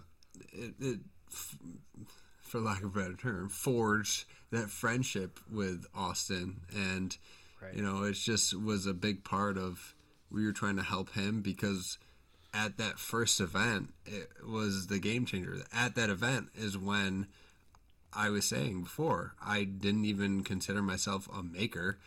At that event, I was talking with Patrick Reynolds at a fire, and he had just words of wisdom and great conversation, and which made me feel like, wow, I actually am a maker. I can consider myself a maker. And from there we just tried to do anything that we could do to help Austin promote this and make it better in any way. That was the, I guess, inception of being more involved with the maker community and being about the community aspect of it. Wow. Yeah, that's... We already, just to add, that immediately stemmed before anything. That was before May for Makers. That was before P.L. Smith even existed. Right, but I'm saying for May for Makers, we said, hey, we have this idea for May for Makers. Would you want to maybe do a giveaway so we can help spread the word about Maker Camp? And that was our first one and only giveaway, and it was May 31st. Yeah, no, exactly. Austin agreed, like, hey, I'll give away a silver pass to this. And then each year, he continues to contribute. That's awesome. Yeah. No, Austin's become a good friend of ours. Yeah, and I can say that, like, from my point of view, and this is from, like, kind of knowing you guys and talking to you guys, like, a lot of that is brand new information to me. Like, I didn't know your connection was that. Like, I knew that you had a connection with Maker Camp because, like, your presence there and also, like, Austin shouting you guys out and stuff like that. So I knew there was something there, but, like to me, it seems like all that stuff you did is almost completely selfless. Because exactly. I don't see the evidence of you in that, which is, I think, as someone who wants to give back, that's what you're looking for. And that's like what you guys were saying earlier. Like, you didn't think that people don't need to like hashtag you or like tag you in a post, because it's not about you guys. It's about, like, the pushing back out to the community. And I see that in everything you do, and that's, like, it's super noble. So like, it's awesome. Thank you. And yeah, it's just it's humbling to me. I appreciate that that work you do. And it's nice to, like our mama always said, open your mouth. So if there's something you want to do or something you want to be involved in, open your mouth. That's what she would say all the time, because I'd like, you like tug on her and be like, Mom, do you think we can do something? Open your mouth. Go ahead. Go ask them. Yeah, we got, or maybe, I don't know if Dustin got that all the time, but I got that all the time. Open your mouth. And that's such a great thing that Priscilla was just she opened her mouth. Maybe I'll reach out to this guy. One guy says no. One guy doesn't answer. Maybe Chris Cash isn't such a dick if you buy something from him. Like, oh, he's kind of nice when I want him to bring an anvil. All right, Chris, cool. And then you just keep opening your mouth and looking around and said, hey, can I help here? Can I do this? Can I be of value to you? And then it just develops from there. Yeah, that's exactly what it was. I mean, we just, from meeting Austin at the first one and knowing that, hey, this was his idea that he had, and he was trying to prove to his parents that own the resort that this could happen. And it started from this small idea he had, and it's blown up to where last year there were over 700 attendees to the event, and then every year it just keeps growing, which it's amazing. Like, I have told Austin specifically, like, hey man, your idea of this thing happening has changed my life. Because if it wasn't for it, I would have never been introduced to, metalworking, because Priscilla never would have messaged this guy and got the anvil at that whole thing. It just, it's I would have found a way. I know, but I'm just, the point is that Maker Camp has such a prolific impact on me as a maker, from meeting Patrick and getting an anvil there and doing that stuff, that, the least I can do for Austin is to help promote it and help say how amazing of an event this is. It speaks for itself, because it goes far and wide for as far as maker events, that this event is the one to be at. People ask us, like friends and family, where Made for Makers is happening. And it's funny because if you don't know that it's an online Instagram challenge, it sounds like a great get together. Right. Exactly. It's the party at your house. So we can get together at Maker Camp. We'll be there. Yeah. But it's kind of cool because, that it's another thing that happens once a year that people look forward to. Absolutely. That was humbling. Like, the first year, 2019, we were, my cousin got married up in Ottawa, up in Canada, and that was the same weekend of Maker Camp, and I was like, I'd seen it coming up, and I was like, I really want to go, and then I realized that it overlapped with my cousins getting married. And I was like, okay, well, we're driving up through New York, so we're going to go up. I was like, can we do it on the way back? And I was like Googling, like trying to figure it out if it would work. And it was like a 4-hour detour to go like down and across. I was like, we could do that on the way back on Sunday, just to kind of pop into Maker Camp and then go south. And so I missed it that year. And the next year I was like 100%. I told Devin, I was like, we got to go next year, 2020. We're 100% going. And I'm like watching and anticipating. And then like COVID, and then they, and then it got canceled. I was like, oh man. So like I, participated in all the virtual stuff, watched as much as I could. And then 2021, I'm like, all right, we're going 2021, 100%. And then sure enough, we were like back up and running. And and it's been really cool to see it like even growing like that year, and then last year, and then, and now like when it's done, all the people that you see are like, all right, I already got my tickets for next year, like the week after. Like, it's crazy. Yeah. Like people are like, super excited. 3 days. He was sold out of rooms within 3 days after the Maker Camp. It was just amazing. And when we went, the whole COVID year of 2020, when Maker Camp got canceled, Jimmy threw out there the wink that it's canceled, like if you're in the local area and you want to come up. And so we did go up there for that, and that was a really, really cool time. I mean, obviously, like that was when Priscilla was helping schedule all the demonstrators to do live videos, but for the people that were there, it was a very smaller event. There was maybe 20-30 people max that were at that one, and it was all kind of blacksmith oriented for the people that were there.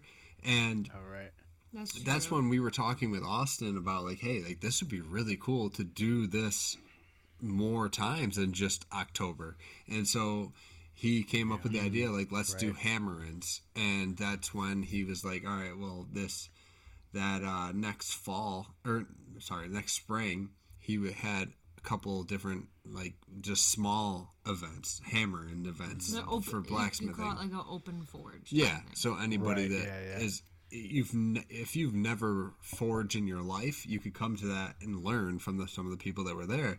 And so that sparked the small events that he had for that, and then it became a timber in for Justin Dietrich. We met. He was at the first Maker Camp, and he has a background in timber framing, so they did the timber in the summer. So building a whole timber frame pavilion for, in the end, it was dedicated to Aaron Mattia. Jimmy's old shop assistant that passed away. Before they came up with the plans for that, they asked me to sketch it. Yeah. Oh, nice. That's awesome. Yeah, so there's these, just because, I don't even know. I mean, I would say because of that COVID event that we went to, and becoming closer friends with Austin through helping, just some of the things that are happening at Maker Camp, I personally feel like we have a part in, and I say that humbly because I'm very, very happy for Austin and for what that's happening for him and his family and for that resort and everything. And it's a huge honor and a huge, like, it's definitely something you should be proud of to be an inspiration, right? Like, even if you had a little part somewhere, like, you should definitely be proud of that. Like, you don't have to be selfless in that situation. You can be proud to be an inspiration to help other people push their ideas further. That's like a very noble thing. That's awesome. Talking to you guys right now and on this podcast is really the first time we've ever really shared this information on this, like, because we don't boast it, we don't say like, oh, we've had this part in it. It's because we want the spotlight to be on Austin for this thing that happened for him and his family. But it is very, very it's special to us that we've helped make this Maker Camp where it is right now and whatever we have done for it. And that's why we love to keep continuing that whole, idea of it and the event itself and how amazing it is, because it really is. Like, and he invited us to be demonstrators last year, and it was an incredible experience. And he asked us to be back again, so we'll be demonstrating under the blacksmith tent again this 2023. So you can find us there. But definitely go. If you've never been to Maker Camp, it is something that is 100% worth it in terms of meeting people, making friends that you'll have for the rest of your life, honestly. Yep. Yeah, and Devin unfortunately will not be there this year because he's having a baby. So another baby. That's amazing. Right, exactly. And babies due right around that same weekend. So. October 8th. Oh my gosh. I know. Congrats, Devin. Little baby boy coming. But I will be there this year, and I will be demonstrating as well this year. I'm going to be doing some bow making demos and bring a bunch of the bows that I made, and so I'm excited to be doing that. It'll be super cool. That's so cool, man. Yeah. Devin's like, oh man, have a baby, stupid baby. Oh my gosh! Remember the year I met you guys? How I was large and large. Yeah, you were fully pregnant, super pregnant. Yeah. I think the first time I ever saw you two, like, Pat was driving you guys around in on his super, what was his Gator or his side car, by side, whatever it is. whatever. I was like, who is that? Who's the royalty driving around? I was like, oh, she's pregnant. Oh, that's her husband. All right, cool. And Dustin's like, oh, that's who that is. That's the year. Yeah, I'm pointing everybody out to Devin. That's this. That's always people. Dustin's job. Like, and this person, they do that, and this do that. I'm like, oh, cool. Right on. That was me the first year. Luke had to point everything out for me. Yeah. That's that guy. That's that guy. I'm like, with the beard, the Maker's Fair. Which one? Right.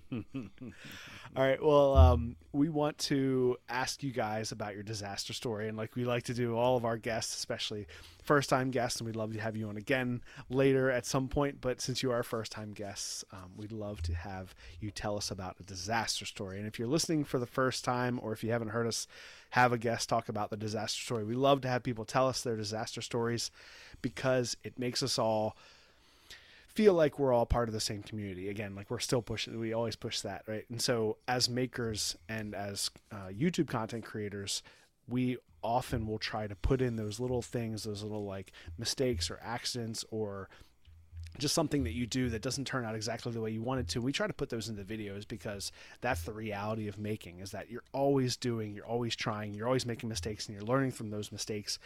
And a lot of times that all gets kind of washed over in social media. You see like the end result, or you just see like the process and everything that worked well. But we're all human and we all make mistakes. So Priscilla and Luke, I'd love you guys to tell us if you have a good disaster story.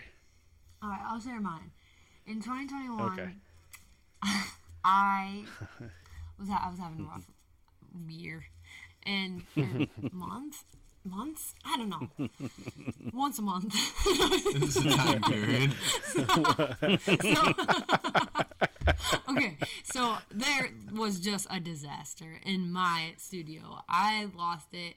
I was just going through a lot, and my studio became one wall in particular because in the middle of my madness, I was thoughtful of keeping it, and I just went like all Jackson Pollock. And it was just like, it was just one of those times where you just kind of like, I don't know, you're just letting it out. You're just like, screw it, or I'm frustrated with this or that. And I, later, like you were saying on social media, we shared like this beautiful like renovation of a art studio facelift, but never really explained why or what was behind it.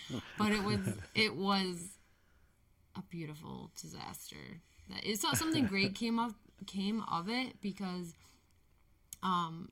like not only did the studio get a facelift, but like it was like, oh, and let's create like a new table that would pop down and go back up to the wall, and you could use it for sewing. And like we got creative with the space, which normally my artist self gets put to the side, and it's more about like P.L. Smith and the shop. So like it was like a blessing in disguise, because it was like, oh, okay, let's like go back to that and look at that, and that gave us some stuff to do. And yeah, it was pretty or not pretty. So what did you do? What was the disaster?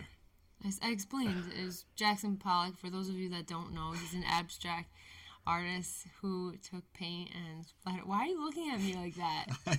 I splattered paint. She threw some paint buckets all over the studio. Just You weren't I was going to say, explain to us a little bit more. There. Like, you don't know. Were you like dipping in with your brush and like flicking it, or were you like? So what happened? Like, were you just like working and got frustrated, or are you just like frustrated from life, frustrated from a painting, or all of it together and just let it out? Yeah, it was all of it. All of it. Okay. Yeah. There was paint cans involved. Yeah. No, but it was all like strategically let out. Yeah. because nice. You know, all the precious paintings, they you got put away, and they were See, there you go. Yeah. No, I think that's good, right? I mean, how do I feel about you right now? Oh yeah, over here. Here you go. And action, Jackson. You're like, I want to take it out, but I, also have a little control too. Yeah. Exactly. I try to encourage my students when they're having like a bad day. Like, I'm just having a bad day, I don't want to work. I'm like, this is the perfect time to work. Like, just take that, and whatever's happening, you can put it aside. Like, let it be something else, and just like work in this moment, or do whatever. Just like scribble on the paper. Like, this is your way to get away from that, or to like let something out that you don't know how to let out another way. Right. You don't make good blues music without the blues. Exactly. Yeah, one of my favorite paintings I ever done was just a little landscape painting, and I was doing it from life, and it just wasn't going well, and there was a ton of paint on it, and I just took my palette knife and just like scraped the whole painting like down, just scraped it down to bare, like back to like the shadow of the colors. And it looks so beautiful at that moment. I was like, that's what it needed. It needed just like a restart. And then just the shadow was there, and I was able to build back up on it and pull some highlights. And I think what it did, technically what it did is that it like built an atmospheric perspective, because it kind of grayed everything out and pushed it back. And I was like really having trouble dealing with the depth of the space. But it took I just couldn't figure it out. I had to just like destroy it or do something dramatic to be able to like start back over, get some release out. But it felt good. The painting you did the other day was really cool. Thank you. That's the first it's the first oil painting I've done in a little while, probably like maybe a year and a half. And I also am an oil painter, and that's my whole fine art background is in landscape painting and oil painting and drawing. And I don't often paint anymore, not because I don't love painting, but just because my creative outlet is satisfied by so many other things, like with the channel and everything we make in the shop. And that's just like really where my creative drive is going now. But yeah, I was just sitting out on Mother's Day. I had my wife was working on a paper that she was finishing up for a class, and we were going to go to a friend's house for like a Mother's Day brunch. And I had like an hour and a half or so, and it was outside, and I was with our dogs, and I had my book, and I'm just kind of sitting there and kind of deciding, like I was going to read, but then I just like looked up, and I really liked the way the greens of the landscape were, because everything is just super, like everything's just leaf green right now. Spring is like everything is all like the same green, and it doesn't have that kind of dynamic color that I usually want in landscapes. And so, but something just spoke to me, and I was like, let me go inside and I'll grab a little painting, and I'll try to do a real like kind of simplified painting and just deal with this all the same color green, and how I can build in some like depth of field with just different levels of saturation of color. And then, so that's why I kind of just worked really quickly and built it together and tried to have all the brightest greens and the leaves in the foreground and the darkest darks, and then just like kind of slowly work back into space. And yeah, it was a fun little painting. I'm happy with the way it turned out. That's awesome. Thank you. All right, Luke, you got something for us? So I guess I would say my disaster story. I mean, a lot of the stuff that we do, we always try to salvage in some way. But the thing that comes to mind for me was back a year ago around this time. Our daughter, she was only a few months old, but I had the biggest commission that we've ever gotten going on for me. I was making a sign for the company I work for to go in front of the building, and it was a 10-foot by 3-foot sign that was happening. And I had to order, it was a 12-foot by 4-foot sheet of AZEK, 1 inch thick. And it was like a $600 sheet that What's AZEK? Sorry. AZEK is PVC. It's like expanded PVC. So it's basically not PVC pipe, but like it's that material, but of a sheet. Flat. Gotcha. Yeah. So it was a material that I chose to use because it would be weather resistant, and because the sign was going in front of the building. And 12-foot by 4-foot sheet of that at 1 inch thick was like $700 sheet. It was not cheap. Yeah. So I had one shot with this thing, and I had to trim it down because the sign was going to be 10 by 3. So at this point, it was the first time I ever had bought a track saw. So I got a Makita track saw, and I had to cut it down. And when I was measuring out, I double-checked, measured multiple times to make sure I was right. But one of my measurements, I read the tape measure upside down, and I got an inch off on the thing. So I lined up my track saw, and I'm making the cut, and I'm like, wait a minute, this is not square. And I'm looking at it, I was like, oh my God, that's when I realized. So I tried to figure out like how I could figure this out, because that sheet was the one opportunity I had to get this. Otherwise, I was going to be buying another one, and that was going to be eating at the cost. So I ended up finishing that cut at the angle, and it was all off. and then I went and I cut it back square, so I had this long, like, tapered piece that I was able to glue on because it was PVC material. AZEK is a PVC material, so I used PVC cement, and I was able to glue it back on and get it square enough to fit within the frame that I made. It ended up working. It, from behind, does not look right at all. You can see that purple PVC cement line. Yeah. But, you know, it was like one of those moments that I was like, oh my God, what have I done? This is a mistake. It was going to cost me a lot, but, you know, it worked out in the end where luckily it was the company I worked for so that they weren't too critical. But, you know, at the back of the sign, you're never going to see it. It worked out. Yeah. But one of those human moments. It looked good from the front still? Yeah. From the front, it worked out. It was like a mullet. It's like a mullet. Oh, man. I think, like what you said, you kind of... I think the difference between a quote unquote good maker and someone who might not consider themselves a maker is someone who's willing to like just keep pushing, right? So like eventually eventually there might be a point where you're like, okay, you know, you got to shut it down and just try again. But you want to try to like, how do I keep this thing going? Like, how do I not drop all the balls? You know, how do I keep juggling this thing? And will it make sense? Like, and how much, you know, what's my tolerance for how perfect it needs to be? Like, you know, like, am I willing to let a little bit of like one of the balls drop and just juggle 3 balls instead of 4, and that 3 is still perfectly fine?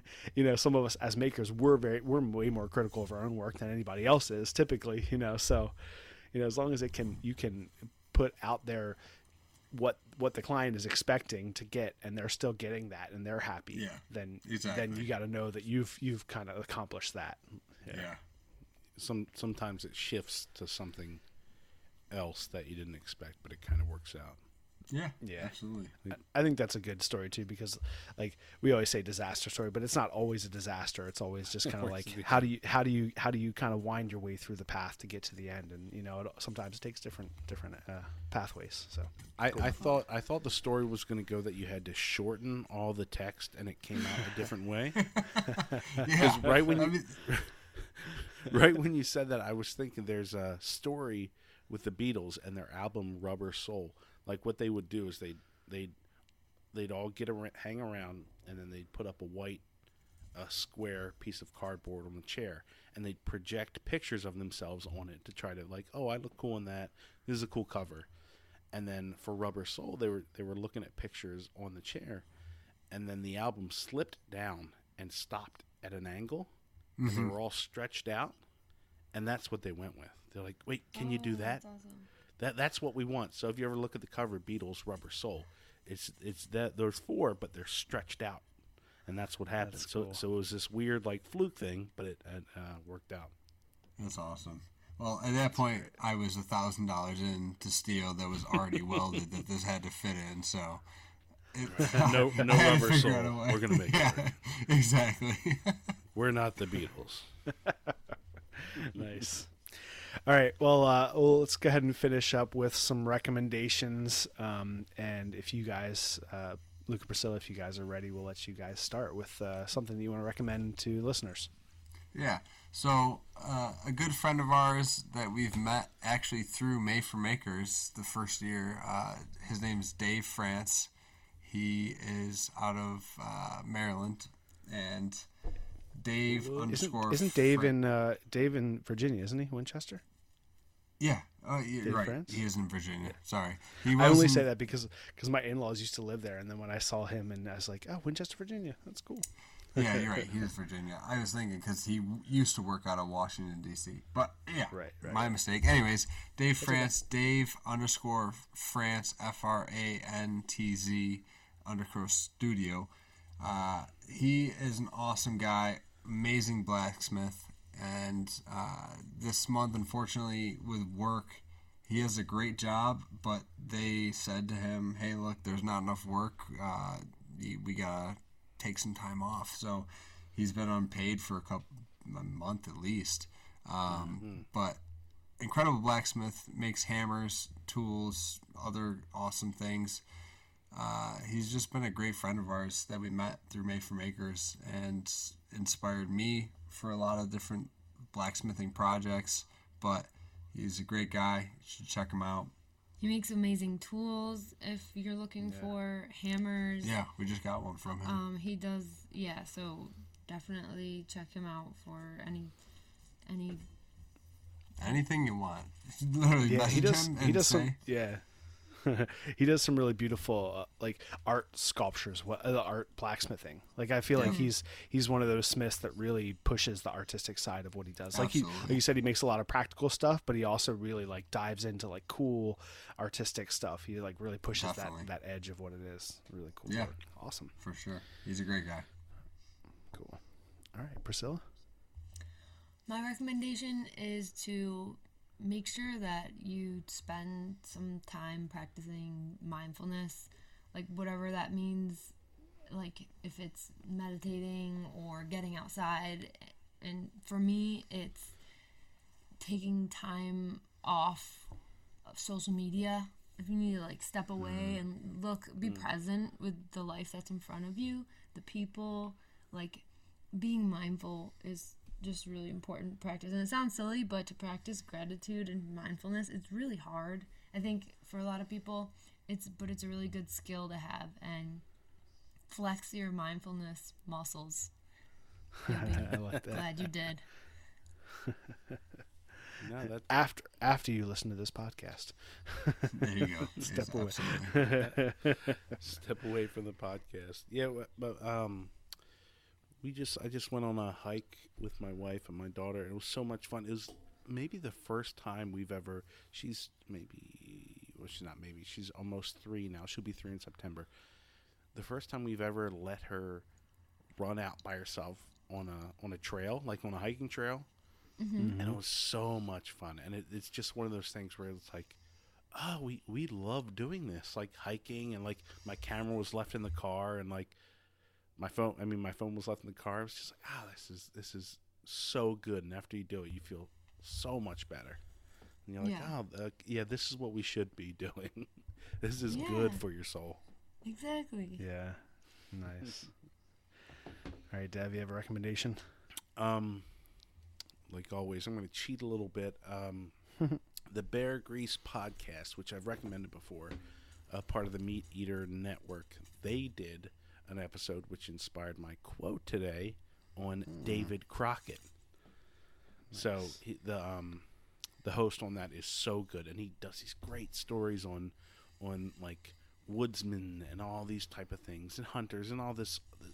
He has such a great perspective on it, and he's not like some crazy hillbilly woohoo guy. Like he really respects what the land is and how to maintain it, and it's just such a good. And then he talks about Davy Crockett in the first episode. I think they're gonna do like 3 parts. The first episode came out this week, so we'll see what happens to him. Does he make it out of the Alamo? We'll never know.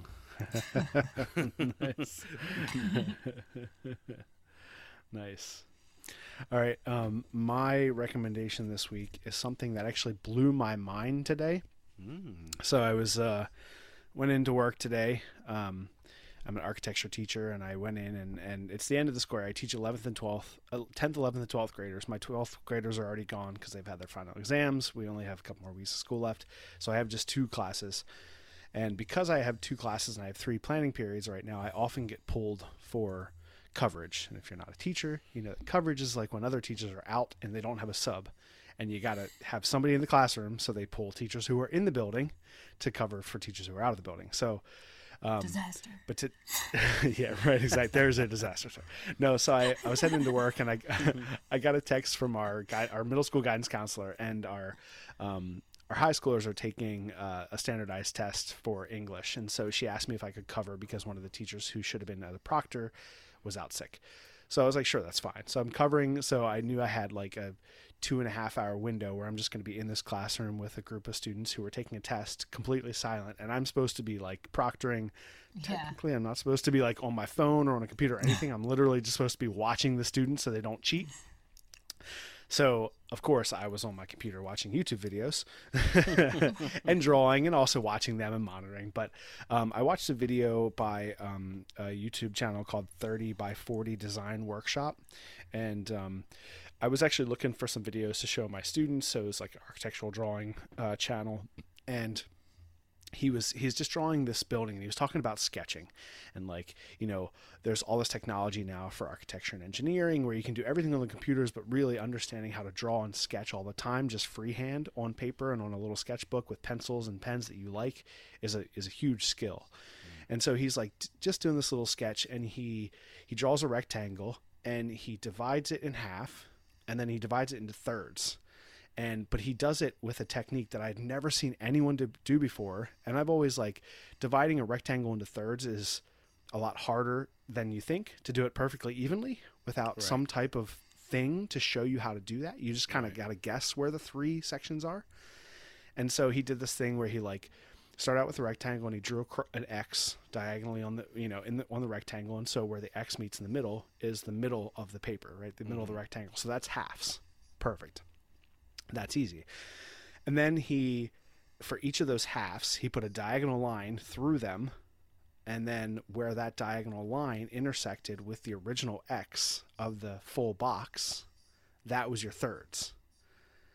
And I'll post a picture of it, because he did it really quick, and I like paused it, and my mind was like blown. And so I was like, what the hell just happened? This is crazy. I've never seen anyone explain this process before to do it in a way that is repeatable, right? Like there's a bunch of little tricks, you know, like, okay, you do this and it kind of looks like that's thirds and you can do it quick, but he did it really quick, and it was like repeatable, and it was a system that worked perfectly. So I actually, like, at the end of the proctoring, I like, hey, you guys want to hear something I just knew? And I like drew it on the board for them at the end of the class. And then for my own classes later in the day, I was like, I want to show you guys something that's going to blow your mind. And I like showed them too. I was like, check this out. Like, it's crazy. And actually a buddy of mine. Sorry, can you explain it one more time? So you got the rectangle and you cross it, right? And then you get your center. Yep. Yeah. So you have an X. What's the next cross? So you have your 2 halves, right? You've made a big X. It's in the box, and then there's a line vertical that's now dividing the rectangle into 2 squares. Vertical rectangles, whatever. Yeah, squares. So then you draw a diagonal line across both of those squares, not like all the way, but like one square has a diagonal line, corner to corner on one of the squares, and a corner to corner on the other square.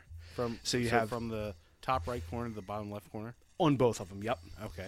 And so then the original X that's going across the entire rectangle, where that X intersects, because it's only going to intersect with those 2 diagonal lines in one point, where those intersection happens, those are the new points for the thirds. And it works perfectly, and it blew my mind. So, and I can't remember, I was scrolling through and trying to find the video, but I watched it on my like work computer, so I don't have it in history of my phone YouTube. So I was trying to find it, but I remember the channel name, and I'll post the video. But it's really cool. He just did it really quick. And you have to do it, record yourself doing it, and then share it. Yeah, there we go. I'll do that. Something that blew my mind. And like I said, I paused the video. Game changer. Oh, there you go. It is. It's totally. And my buddy Tom, who's another artist and a really good guy that I knew in college, he actually asked me recently, because he was doing some lessons for his niece, and he was like, how do you divide into thirds when you're doing like a landscape? And I was like, well, this is my trick for doing it like in paper. You know, I could kind of do it in a certain way on paper, but I didn't have a good way to do them. So as soon as I saw it, I like paused it, I rewound it, I drew it out, I wrote down the directions, and I took a picture and I sent it to him. I was like, look what I just found out. It was like a key to a Pandora's box just opened up to me. I was like, I found the key. So that's so cool. Yeah, it was cool. It was funny how excited I was about it, but it was something I'd never seen before. It's really cool. Yeah, it's a great trick. Yeah. Cool. All right. Well, thank you guys, Luke and Priscilla, so much for joining us today. Can you just go over like where people can find you one more time? I know we talked about it a lot, but just one more time so we can wrap it up, so they know exactly where they can find you, which Instagram, YouTube, all of your stuff. No, yeah. I mean, thank you guys for having us. But you can find us anywhere. PL Smith, SMITHED, on YouTube, Instagram, Facebook, any social media. Just search that and you'll be able to find us. Awesome. Nice. And then again, yeah, folks, if you have a website too. It's same thing, PL Smith or PL Smith? Yep, plsmith.com. Smith. Awesome. And if you're interested, head over and you can go to the drop down, try to apply to be on And They Make as well. Yeah, definitely. They want you. Yes. Right, exactly. Thank you so much for having us. Absolutely. Yeah, it's super fun to chat, and I know we've talked with you guys a couple times at Maker Camp over the years, so it was good to have you on now, and we can talk about Made for Makers, which is super cool. Yeah. All right, everybody else, make sure you don't forget to head over to YouTube, check out Devin and I on YouTube, The Art of Craftsmanship, and if you want to follow us both on Instagram, you can follow me at The Art of Craftsmanship and Devin at The Art of Camera Guy. You can get a little bit behind the scenes and see what's going on in the shop on a day-to-day, and you can follow along with what I'm posting on Made for Makers, and maybe Devin too. We'll see if he does some more. We'll see. And then also, if you want to support us further and you want to contribute to what we do and what we put back in the channel, you guys can always go over to patreon.com/The Art of Craftsmanship and support us there. And for those of you who do support us over there, we want to just thank you guys super, so much. It really makes a big difference. And we got to buy that super awesome game changer camera that Devin absolutely loves and makes our videos look awesome for everyone else. That's awesome. All right, Luke, Priscilla, thank you guys again. It's been a blast. Yeah, absolutely. It was great talking with you guys. Yeah. Yep. Everybody else, thank you guys so much for listening, and we will talk to you next time. When you need mealtime inspiration, it's worth shopping Kroger, where you'll find over 30,000 mouth-watering choices that excite your inner foodie. And no matter what tasty choice you make, you'll enjoy our everyday low prices, plus extra ways to save, like digital coupons worth over $600 each week. You can also save up to $1 off per gallon at the pump with fuel points. More savings and more inspiring flavors make shopping Kroger worth it every time. Kroger, fresh for everyone. Fuel restrictions apply. Save big on your Memorial Day barbecue, all in the Kroger app. Get 3-pound rolls of juicy 80% lean ground beef for $3.49 a pound with a digital coupon. Then get select varieties of flavorful Powerade, Body Armor Super Drink, or Arizona tea for 77 cents each, all with your card. Shop these deals at your local Kroger today, or tap the screen now to download the Kroger app to save big today. Kroger, fresh for everyone.